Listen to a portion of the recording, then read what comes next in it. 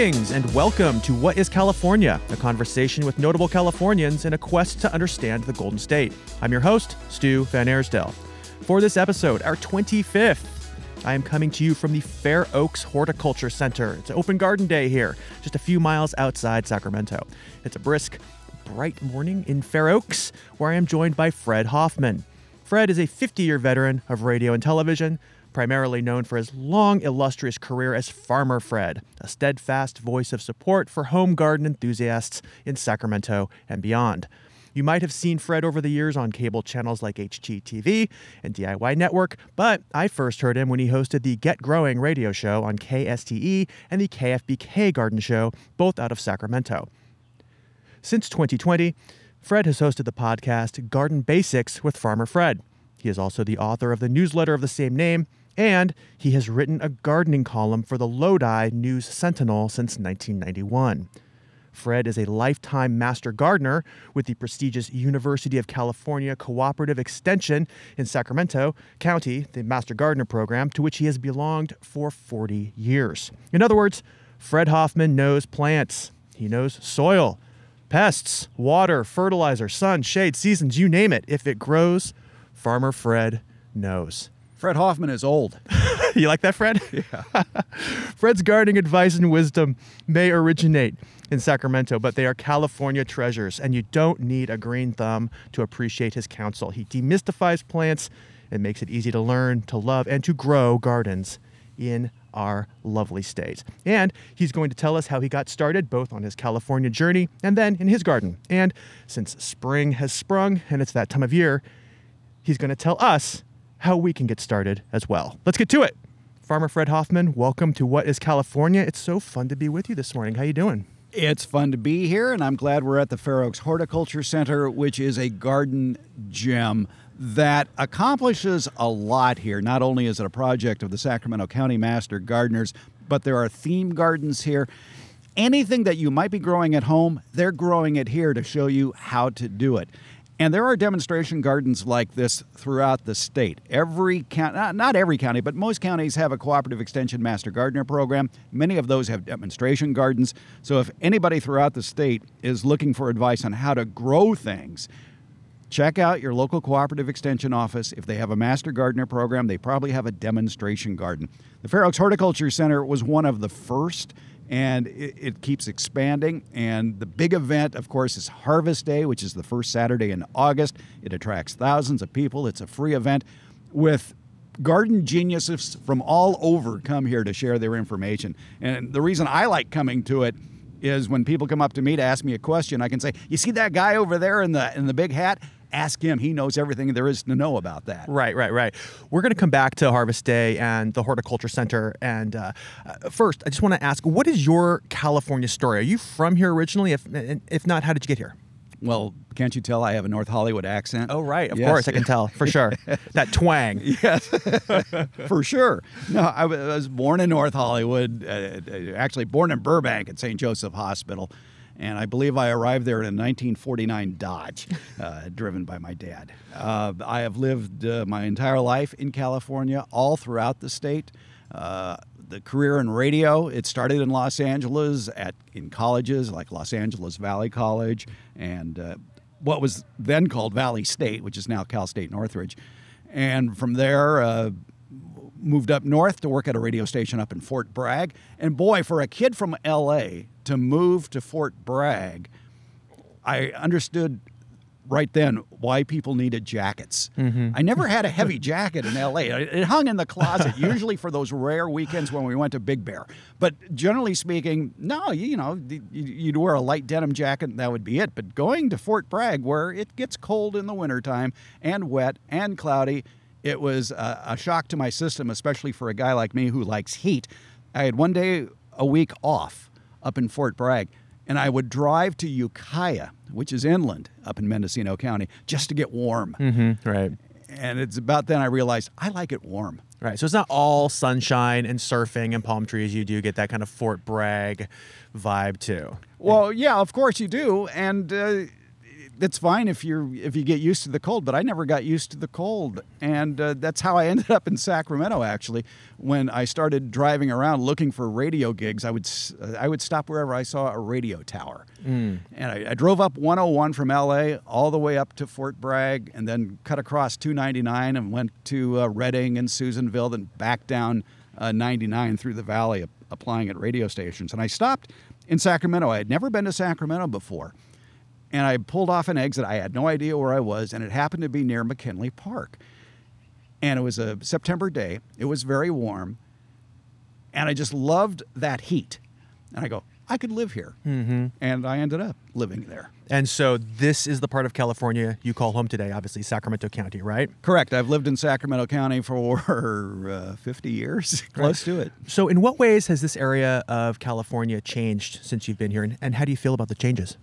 It's more crowded, but that's okay. It used to be, I mean, back when I first moved to Sacramento back in the 70s, downtown Sacramento became a ghost town after 5 p.m. After the government offices closed down, there was no traffic, there was no people, there was no nightlife. Now there's nightlife. Now there is a vibrant downtown Sacramento, there's a vibrant midtown Sacramento, and of course there's more traffic jams too. What is your earliest memory of California, and why do you think that memory has stuck with you? Well, I mean, frankly, I think the earliest memory I can think of was me moving my mouth along the edge of my crib, pretending it's a harmonica. But I must have seen somebody playing the harmonica and thought, oh, I could do that. That is such a vivid first memory.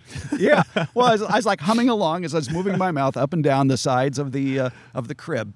But other than that, I remember, I don't know, I come from a middle-class family. And for some reason, I remember going with some friends of my parents, and the man had a Jaguar. So this is a mid-50s Jaguar. So this is like 1955. And it had a sunroof. And we were going through the Hollywood Hills, which are windy roads. And he said, you want to stand up and look outside? I go, yeah. And so I stood on the back of the front seat with my head sticking out the sunroof, and just felt that wind, and it just felt so good.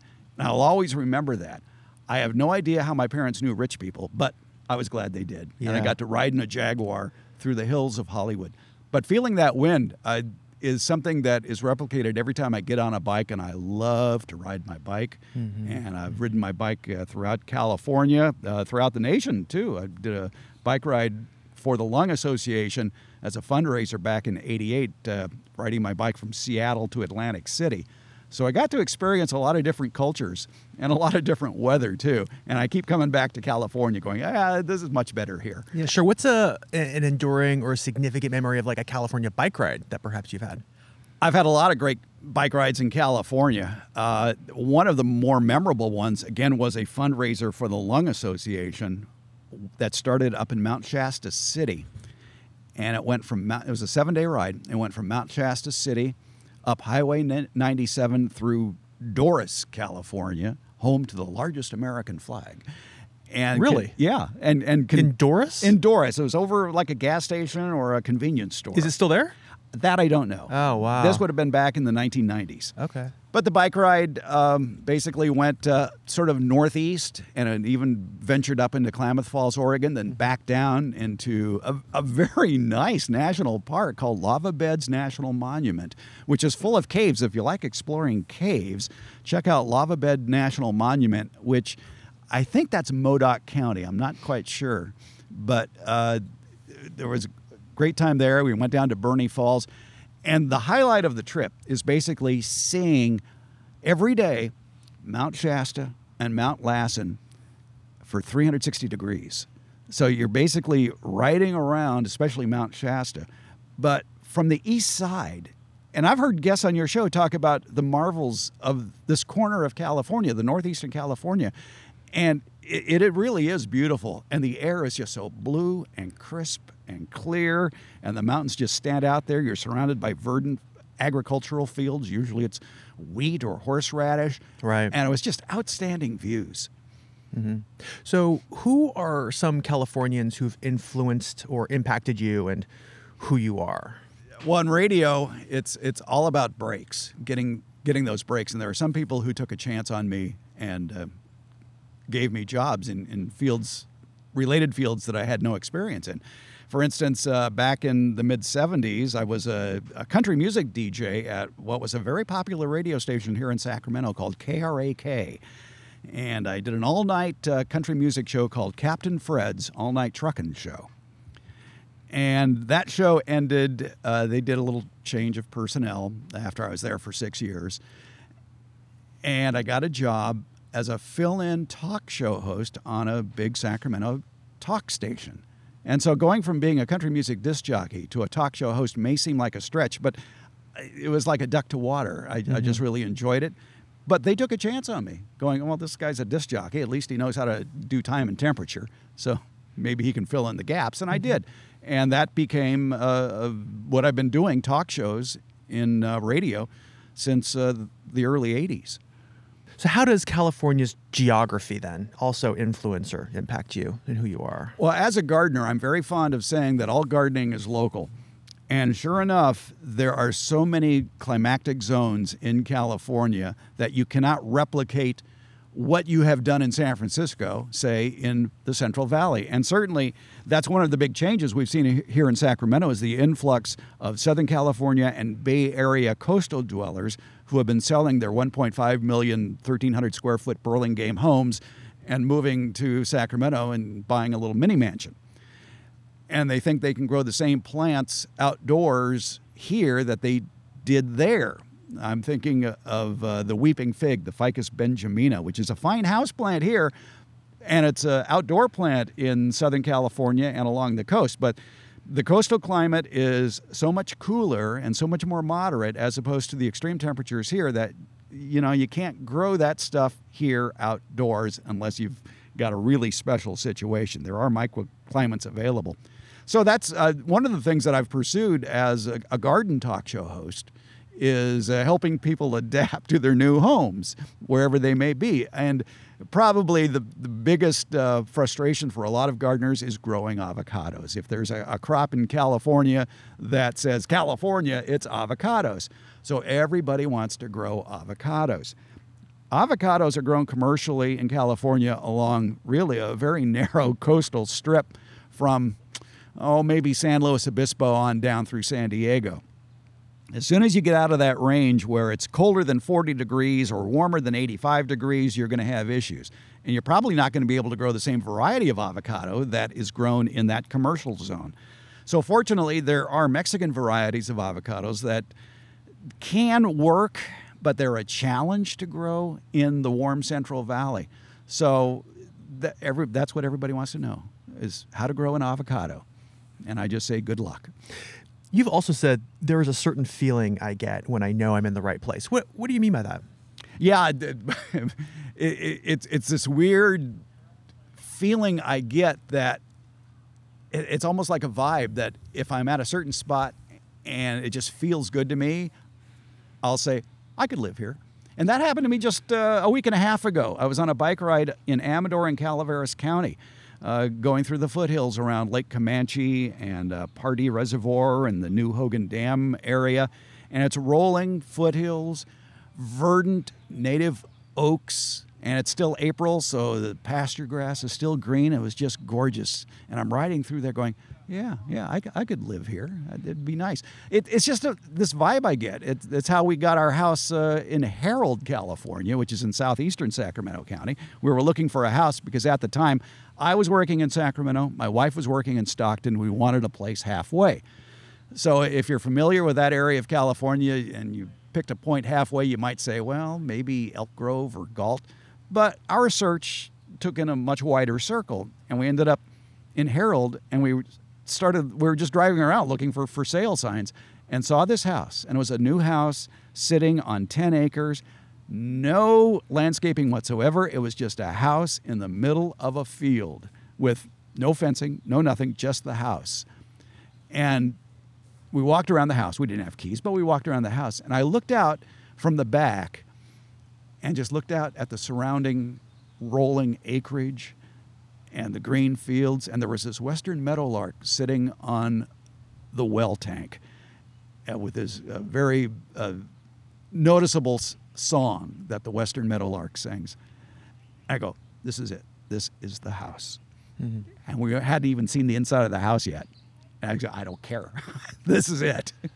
I really love how you've described the difference between Highway 99 and I-5 as well. Can you maybe tell us a little bit more about that distinction? Well, with family in Los Angeles and me living most of my life, adult life, in Northern California, there's a lot of trips between Northern California and Southern California. And you have basically two efficient roads to get there. I mean, you could take Highway 101, but that's a lot more hours, certainly more scenic, but much slower. So you have Highway 99, which is an old road that parallels railroad tracks. Towns have built up around 99, a lot of ag you can see. And then there's I-5, Interstate 5, which is very efficient between Sacramento and Los Angeles. It's 4 lanes. There's nothing to see. You might see cattle, but it's bleak. It runs along the edge of the coastal range. And it's just like, this is boring. And 99 is a little bit slower because, you do go through towns. I mean, there are freeways through towns, but still the traffic builds up and backs up, and it might take you 10, 15, 20 minutes longer. But Highway 99 has soul. I like to think of it as, for you big band fans out there, comparing, and you may disagree with me, and that's okay, the difference between Benny Goodman and Artie Shaw. And Benny Goodman always struck me as being very technically proficient. Yes, he hits all the right notes. Yes, that's a very nice toe-tapping song. Artie Shaw, on the other hand, had soul. He played the clarinet with soul. His bandmates had soul. 99 has soul. 99, you can just feel the labor that's gone into developing the Central Valley as the great agricultural cornucopia that it is on Highway 99. You don't get that feeling on 5. It's almost like you're in a Northern and Central California desert in a lot of spots. Whereas with 99, you're seeing a variety of crops. You can play the name that crop game as you drive by. And it just strikes me that this is where people live. This is where California eats. So Benny is I-5 and Artie is Highway 99. Correct, yes. I love that. Do you have a favorite California place?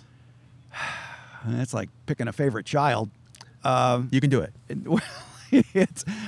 Obviously, if I've lived in Sacramento for all these years, it must be Sacramento County. And Sacramento County is a very divergent county. You still have ag.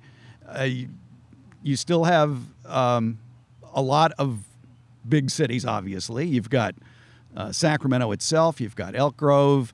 And where I live now in Folsom, you've got the rolling hills because it's on the eastern edge of Sacramento County where the foothills begin. And for me, Folsom is ideal because I love to bike. And there is just so much variability in the altitude you can climb and the steepness of the climbs for a bicyclist if you live in Folsom because you're adjacent to Placer County and El Dorado County, and you can find some really nice hills to go up and down in that area. Plus, I mean, for me, the big draw for Sacramento is the American River Parkway system.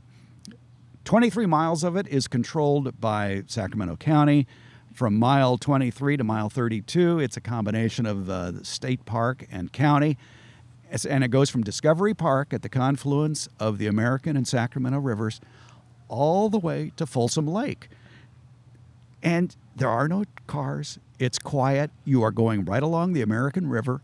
There's variability. There's lots of trees. There's a lot of wildlife. You see, I did the whole thing yesterday, and you see deer, turkey, coyote. I counted, I think, about 10 different species of birds, and squirrels. And there's just so much to enjoy, and it really just cleans out my brain. It's just so peaceful, and you can really get into a Zen moment. I call it my psychotherapy. Mm-hmm. And it's just, I think, to me, the biggest attraction for Sacramento. And it attracts, according to the city, it attracts something like 1 million visitors a year to the American River Parkway system just because there is so much recreational along there. You've got the bike trail. You've got the water. So you've got rafting and kayaking and rowing and just walking, too. Yeah, it's a total jewel. Yeah. It's an absolute master stroke of urban planning. I first encountered you as a broadcaster, listening to your Farmer Fred radio show on Sunday mornings, and we'll get to the radio show. But how did you become Farmer Fred in the first place? Well, Farmer Fred actually began as Captain Fred on some rock and roll radio stations that I've worked at, including KFIV in Modesto, where one of the other disc jockeys said, "You look like a ship's captain. I'm going to start calling you Captain Fred." You go, okay. Well, and it stuck. And from Modesto, I moved to Sacramento and got a job at a country music, 50,000-watt country music behemoth, KRAK, that the signal could be heard throughout the Northern Hemisphere, really, at night. And I hosted the all-night truckin' show, Captain Fred's all-night truckin' show, with widespread listenership. Well, at 5 a.m., the show became the KRAK Farm Hour, which was hosted by Walt Shaw, who was also a Sacramento radio institution. And I became a master gardener in 1982. And part of the deal when you're a master gardener is you have to tell people what you've learned as a master gardener, because master gardener training entails, they bring in University of California experts in all sorts of horticultural fields. You learn a lot. You have to pass a test to become a master gardener. And then you go out and spread the word to the community about good gardening habits. And I saw that as, okay, well, that'll be my volunteer hours, is basically spreading the word via radio. So I asked Walt, I said, Walt, can I have 5 minutes of the farm hour to do a little garden segment? And he said, yeah, kid, go ahead. And I figured, well, it's a farm hour. I'll call myself Farmer Fred, so people don't get confused with Captain Fred. But anyway, that's where Farmer Fred began on the KRAK Farm Hour, and basically became garden talk shows in the 1990s and beyond. You just mentioned the Master Gardener program. What is the UCCE Master Gardener program exactly? The Master Gardener program nationwide actually began in the state of Washington. It spread quickly to California, though. The first Sacramento County Master Gardener class was 1981, I believe, 80 or 81. And I was in the 1982 class. In Master Gardener training, you learn to be a knowledgeable gardener, knowing good gardening techniques, basically integrated pest management techniques. And the reason I joined the Master Gardener program is right after I bought my first house, we had a flea infestation. Our dog was always scratching. And if you know anything about flea control, you know there's like 3 aspects of flea control. You have to control the fleas on the dog, you have to control the fleas in the house, you have to control the fleas in the yard. So my job was controlling the fleas in the yard. And this would have been 1980 or so. And so what did I know about controlling fleas in the yard? Nothing. So you go to a nursery and the nursery guy says, okay, well, here, put this down. And it was granular diazinon, which is a non-selective pesticide that kills all sorts of ground-dwelling creatures. I just wanted to kill fleas. So I spread these granules out. And all of a sudden, and this is honest to God true, there was this deathly silence in the ground, where before I felt a vibrancy. I felt that there was life there. But after I had spread these granules down, and it was just like minutes later, I go, silence. This isn't good. What did I do wrong? Who else did I kill? Oh, wow. And at that point, I go, I need to learn more about gardening. Yeah. And I researched the Master Gardener program. I go, well, this is for me then. This is where I'm going to learn techniques where I can garden more safely. And one of the aspects, the big aspects of being a master gardener is you're teaching integrated pest management techniques, which is starting with the least toxic alternative. Now there are master gardener programs in just about every county in California. There are demonstration gardens throughout the state run by the master gardeners. They do appearances and answer garden questions at various events like Harvest Day here in Sacramento County, which is the first Saturday every August here at the Fair Oaks Horticulture Center. And you just meet the greatest people, too. So with that said, what is your mission, would you say, as Farmer Fred? I think to teach kinder, gentler gardening. When I first started doing full-time garden shows on the radio back in 1992, when people would phone in with questions, they would always preface the question with, what can I buy to control, whatever the problem is? And mainly they were doing that because every garden show host up to that point had been a nurseryman, and rightly so. But the job of a nurseryman is to sell stuff. And so they're going to sell you products. So people got into the habit of prefacing all questions with, what can I buy to control this pest? I am very happy to say that by harping on integrated pest management techniques, talking about the least toxic alternatives, the question now is phrased as, when it comes in, is, what can I do to control this pest? So people realize that physical controls are cheaper. They can be just as effective. Mechanical controls, cultural controls. Before you move into chemical controls, try the physical, cultural, and mechanical controls first. And they work. So what has the response been to your show over the years? And who are your listeners, and how do they respond to you? Well, you do something long enough, people come to regard you as a member of their family, and that's true on the radio. I'm in people's homes on the radio, every week. So, I'm a trusted member of their family, and I don't want to violate that trust. Right. So I answer the garden questions as honestly and forthrightly as possible. I really appreciate everybody who listened to the radio shows and now listen to the Garden Basics podcast too. And gardeners are some of the most friendly people in the world, and it really shows. And it's just a pleasure interacting with them just about every day on the podcast. So how did the podcast come about after the radio show? It actually, they were going simultaneously for a while there. This thing called COVID started. You may recall that. Right. I've heard of it. Yeah. Well, it was the oddest thing because I started hearing from nurseries and seed companies back in March of 2020 going, we're being slammed. We're out of seeds. Wow. They're disappearing.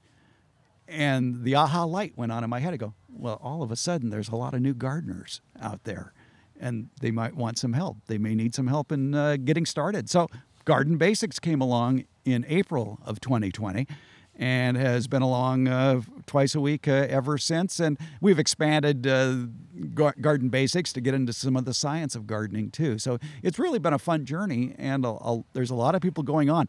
I have heard a figure that there are something like 18 million new gardeners since the onset of COVID. Wow. And most of them are millennials. So come on in, kids. The water's fine. I love it. So would you say you're succeeding then with the mission that you set out with as Farmer Fred? Oh, I can die happy. Yeah, it's all a case of if I can tell people how to surf with nature and they succeed, more power to all of us. And, you just kind of were alluding to this, but I am curious about your thoughts, how gardening has evolved as a hobby. I mean, not just in the last couple of years since COVID, but, whether it's food or whether it's landscape design, how has it changed since in California, if you can speak maybe to the broader state, how's it changed since you started as Farmer Fred? Oh, there's no question. It's all about water. I mean, really, whiskey is for drinking, water is for fighting, and we are going to have to deal with less and less water, and the landscape is going to have to evolve to be able to get by with less and less water. And there's all sorts of ways that can happen with drip irrigation, with using mulch, but most of all, with putting the right plant in the right place. Don't make the plant suffer. If it's a plant that needs to be in full sun, keep it in full sun. If it needs to be in shade, plant it in shade. What's interesting, too, with climate change is all of a sudden, full sun is getting to be too much for a lot of full sun plants. In the last 10 years or so, I've been hearing a lot of complaints from people about sunburned tomatoes and sunburned peppers because the sun is more intense now. Yeah. So I'm recommending that you put your summer vegetables, your heat-loving, sun-loving summer vegetables in a place, especially here in the Central Valley, where they get some afternoon shade. See, that happened to me a couple of years ago. I had some tomatoes on the southern side of my house where they got the most direct exposure, and that was a mistake. Even when I would shade them a little bit, it's just like it was just too much sun, and it didn't used to be. That sun would just be so intense, and the tomatoes did, I think, get a little bit baked, and not in a good way. Well, you got to consider all the microclimates that are in any yard, and one of the warmest places in a yard is facing a southern or west-facing fence. If you have plants sitting on concrete in pots that are up against a west-facing or a south-facing wall, that's going to be the hottest place in the yard. It might be a good place to grow avocados because you do have a lot of winter heat that's getting reflected back in there. Right. But for summer vegetables, it can be way too warm to have all that heat in that spot. So, but going back to the right plant in the right place, in a lot of situations, what people don't realize is that in the case of tomatoes, not all tomatoes are created equal. A lot of people like to grow heirloom tomatoes, like Brandywine. Well, Brandywine's a fine tomato, and it does great if you live in Pennsylvania, where it's from. But Pennsylvania is cooler, it has higher humidity. Whereas the tomatoes that have been developed over the decades here in California are better suited to the California climate, like Early Girl and Better Boy. Right. So how has drought and heat in California changed what you grow and how you grow it? And then how would you advise people who are starting gardens to maybe kind of do that on their own? Mulch, mulch, mulch. Putting down organic mulch 3-4 inches thick throughout your garden beds preserves soil moisture. It moderates soil temperature fluctuations. It improves the life that is in your soil, and it's that microbial activity in the soil that is feeding your plants. You don't feed your plants with fertilizer. Something has to convert that fertilizer into a form that the plant roots can use. And that is the job of all that microbiotic activity going on in the soil to convert what is there into something that's edible for a plant. And that mulch contributes to that nutrition of the soil. So mulch, drip irrigation are all good things to have in the 21st century garden because of climate change and the lack of water. I often talk to folks who say they want to have a garden, but they feel like they'll kill everything. Or at best, they just don't know how or where to start. So what do you say to folks like that who may want to get started? How do you help demystify gardening and encourage them to give it a try? What's the easiest way for them to take that first step? The easiest way is to know where the sun is in your yard, know the qualities of your soil. Does it drain easily, or is it a mud puddle? Use raised beds. Raised beds are a great way to start gardening. It doesn't have to be big. It can be a bed that's 3 feet square or 4 feet by 8 feet long. But it's great to have that raised area. It's much easier for the plants to grow successfully in a bed like that. I can't get away from not mentioning the fact that most master gardeners throughout the state of California would be glad to assist you and to answer your questions, and you're going to get honest answers. They're not trying to sell you anything. They're just trying to tell you the best way to garden. And it's usually a case of operator error when it comes to why things are not succeeding. The great news is, as we are developing technology to cope with the drought, it's making it easier and easier for gardening to succeed. I am fond of saying that in the world of garden talk shows, if all I ever said for an answer was, well, there's something wrong with your watering, I would be right 90% of the time. Right, yeah. And now there is technology available that monitors the soil moisture and will turn on your drip irrigation system or your sprinklers when the soil actually needs the water, not based on, oh, I feel hot today, I bet my plants want water. No, that's not the case. It's what's in the soil, what's 8 inches down in the soil, what's the moisture level like down there. And if you're growing in pots, how quickly is that pot drying out? The technology is there to automate all of that, to solve all of your watering issues, if you're willing to invest in it. It's a little expensive now, but it's going to come down in price. I'm very bullish about the success for gardeners in the future by having all this automatic watering technology available. Right. And also, I mean, just at the very, no pun intended, root of the issue, you have to be willing to just try this stuff. You have to be willing to just give it a shot and realize, some things are going to succeed, some things are going to fail. Even for the most seasoned, experienced gardeners, some things just don't work. And you have to be willing to take those chances, experiment, and learn along the way, right? Exactly. Yeah. I mean, I do it every year. Every year I grow tomatoes I know will do well here, and I grow ones that I've never grown before. Same is true with peppers. The same is true with zucchini varieties. The same is true with popcorn. I love to grow popcorn. Yeah. Yeah, you got to experiment. You got to try new things. And It didn't work? Okay, you learn from that. Right. And you move on. Right. Let's zoom out to the big picture now. What is the biggest challenge you would say California faces, and how do you think that challenge can be surmounted? We're going to talk about water again. All right, let's do it. That's just the way it is. Water's life. Many water districts now have been telling their home customers, you can only water twice a week. That's going to become once a week. Will they ever get to a point where they say, we're going to turn off your water to your yard, until we tell you to turn it back on? That could be. We've seen it happen in small towns where outdoor landscape watering has been prohibited.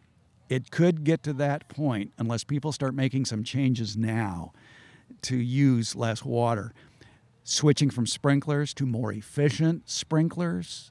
The MP rotator heads, for example, put out little streams of water instead of a spray. There's a lot less water lost that way. There's drip irrigation, which uses a lot less water.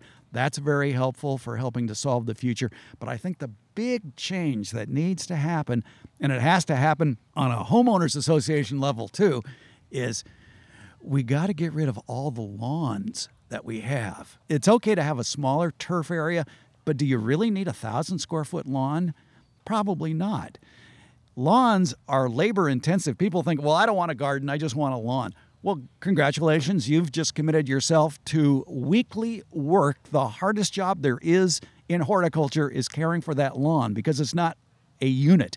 It's thousands and thousands and thousands of little plants that are trying to grow that need a lot of care, mowing and watering and fertilization, taking care of diseases and pests as well.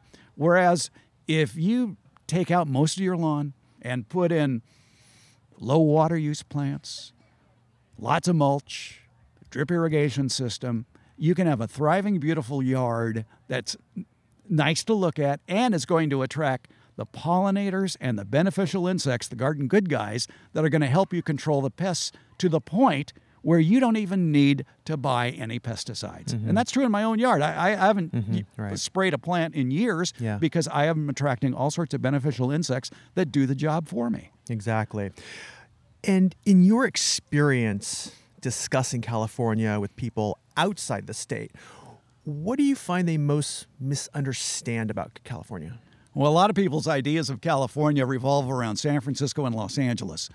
And they think if they visit LA, go to Disneyland, visit San Francisco, and go to Fisherman's Wharf, well, this is what it's like living in California. It's mild, it's kind of overcast, and it's a very nice place to live. People miss the Central Valley, which is a big area extending from Redding all the way down to Bakersfield and beyond. The Central Valley is the cornucopia of food production for America. If you just take a look at the agricultural output of Kern County and Tulare County, which I think most people from out of California couldn't find on a map, but look at their agricultural output, it's greater than the entire state of Iowa. And the wide variety of crops that are grown here. There's a whole host of crops that are basically California exclusives. 99% of many crops are grown right here in California. Like what? Some of the crops that you're not going to find grown much in any other state, but they are viable commercial crops here in California that you probably enjoy no matter where you live. Artichokes, dates, garlic, raisin grapes, kiwi, melons, olives, cling peaches, pistachios, rice, and walnuts. They're all from California. We end every episode with the same question for all guests. Who is your favorite Californian, past or present, and why? I had to think about that one.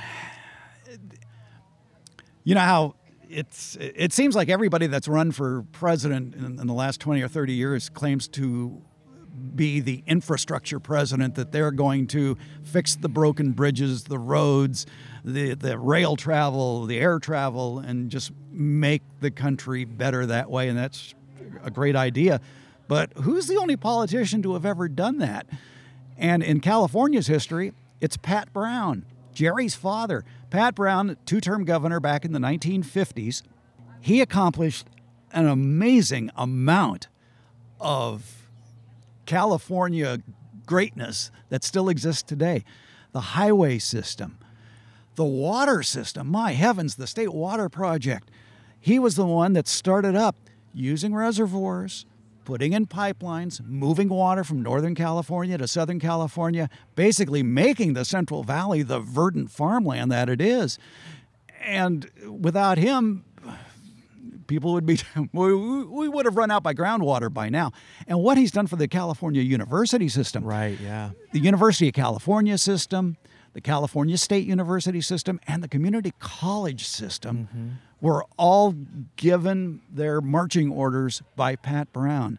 And what a great system this is. I mean, as a community college graduate, I'm very bullish on community colleges because they do such a great job of teaching actual skills to people.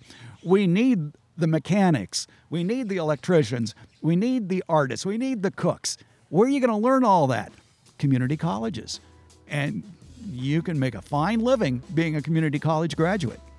So Pat Brown's your guy. I'll go with Pat Brown. I mean, he accomplished more in 2 terms than Jerry Brown did trying to build a railroad from Oildale to Madera in 4 terms. Fred Hoffman, thank you so much for being with us on What is California. It's been so great having you here. Thank you. There you have it. Farmer Fred Hoffman. What a guy. I would just echo his advice. Do not overwater, folks. Just do not overwater. If you think that something needs water, check the soil. Just stick your finger in the soil. If you don't have anything else, just kind of see how that soil is doing. If it's damp, you probably don't need to water it. All right. If it's dry, give it a little drink. But yeah, most problems can be solved by just not watering things as much as you think they need. So, but Farmer Fred is the one to whom I defer, and you can go ahead and check out his podcast, Garden Basics with Farmer Fred, and the newsletter as well. I'll link to both of those in the show notes. I hope you'll have a listen and take a read. They are indispensable, just as Farmer Fred is. Such a pleasure to have him on the show this week. And don't forget, you can check out the UC Master Gardeners as well for Sacramento County. If you want to take that next step, there's also UC Master Gardeners in your area of California in all likelihood. So I'll go ahead and put the link in the show notes for those as well. What is California is produced, hosted, and edited by me, Stu Van Arsdale. Our theme music is by Sound Supreme. You can follow us on Twitter at WhatCalifornia and subscribe to our newsletter on Substack at whatiscalifornia.substack.com. That'll get you a free podcast in your inbox every Thursday and a free roundup of weekend links, cool California stories every Friday. You can email us at hello@whatiscalifornia.com. Send me love notes, hate mail, suggestions, comments, other things I haven't even thought of yet. And if you would like to subscribe to the podcast, I would really appreciate that. Anywhere you get podcasts, you will find What is California. And if you like the show on Apple Podcasts in particular, please rate and review us there. It helps new listeners find us. That is going to do it from What is California HQ in beautiful Sacramento, California. It's been a pleasure to be with you again. Until next time, as always, remember, keep your eye on the bear.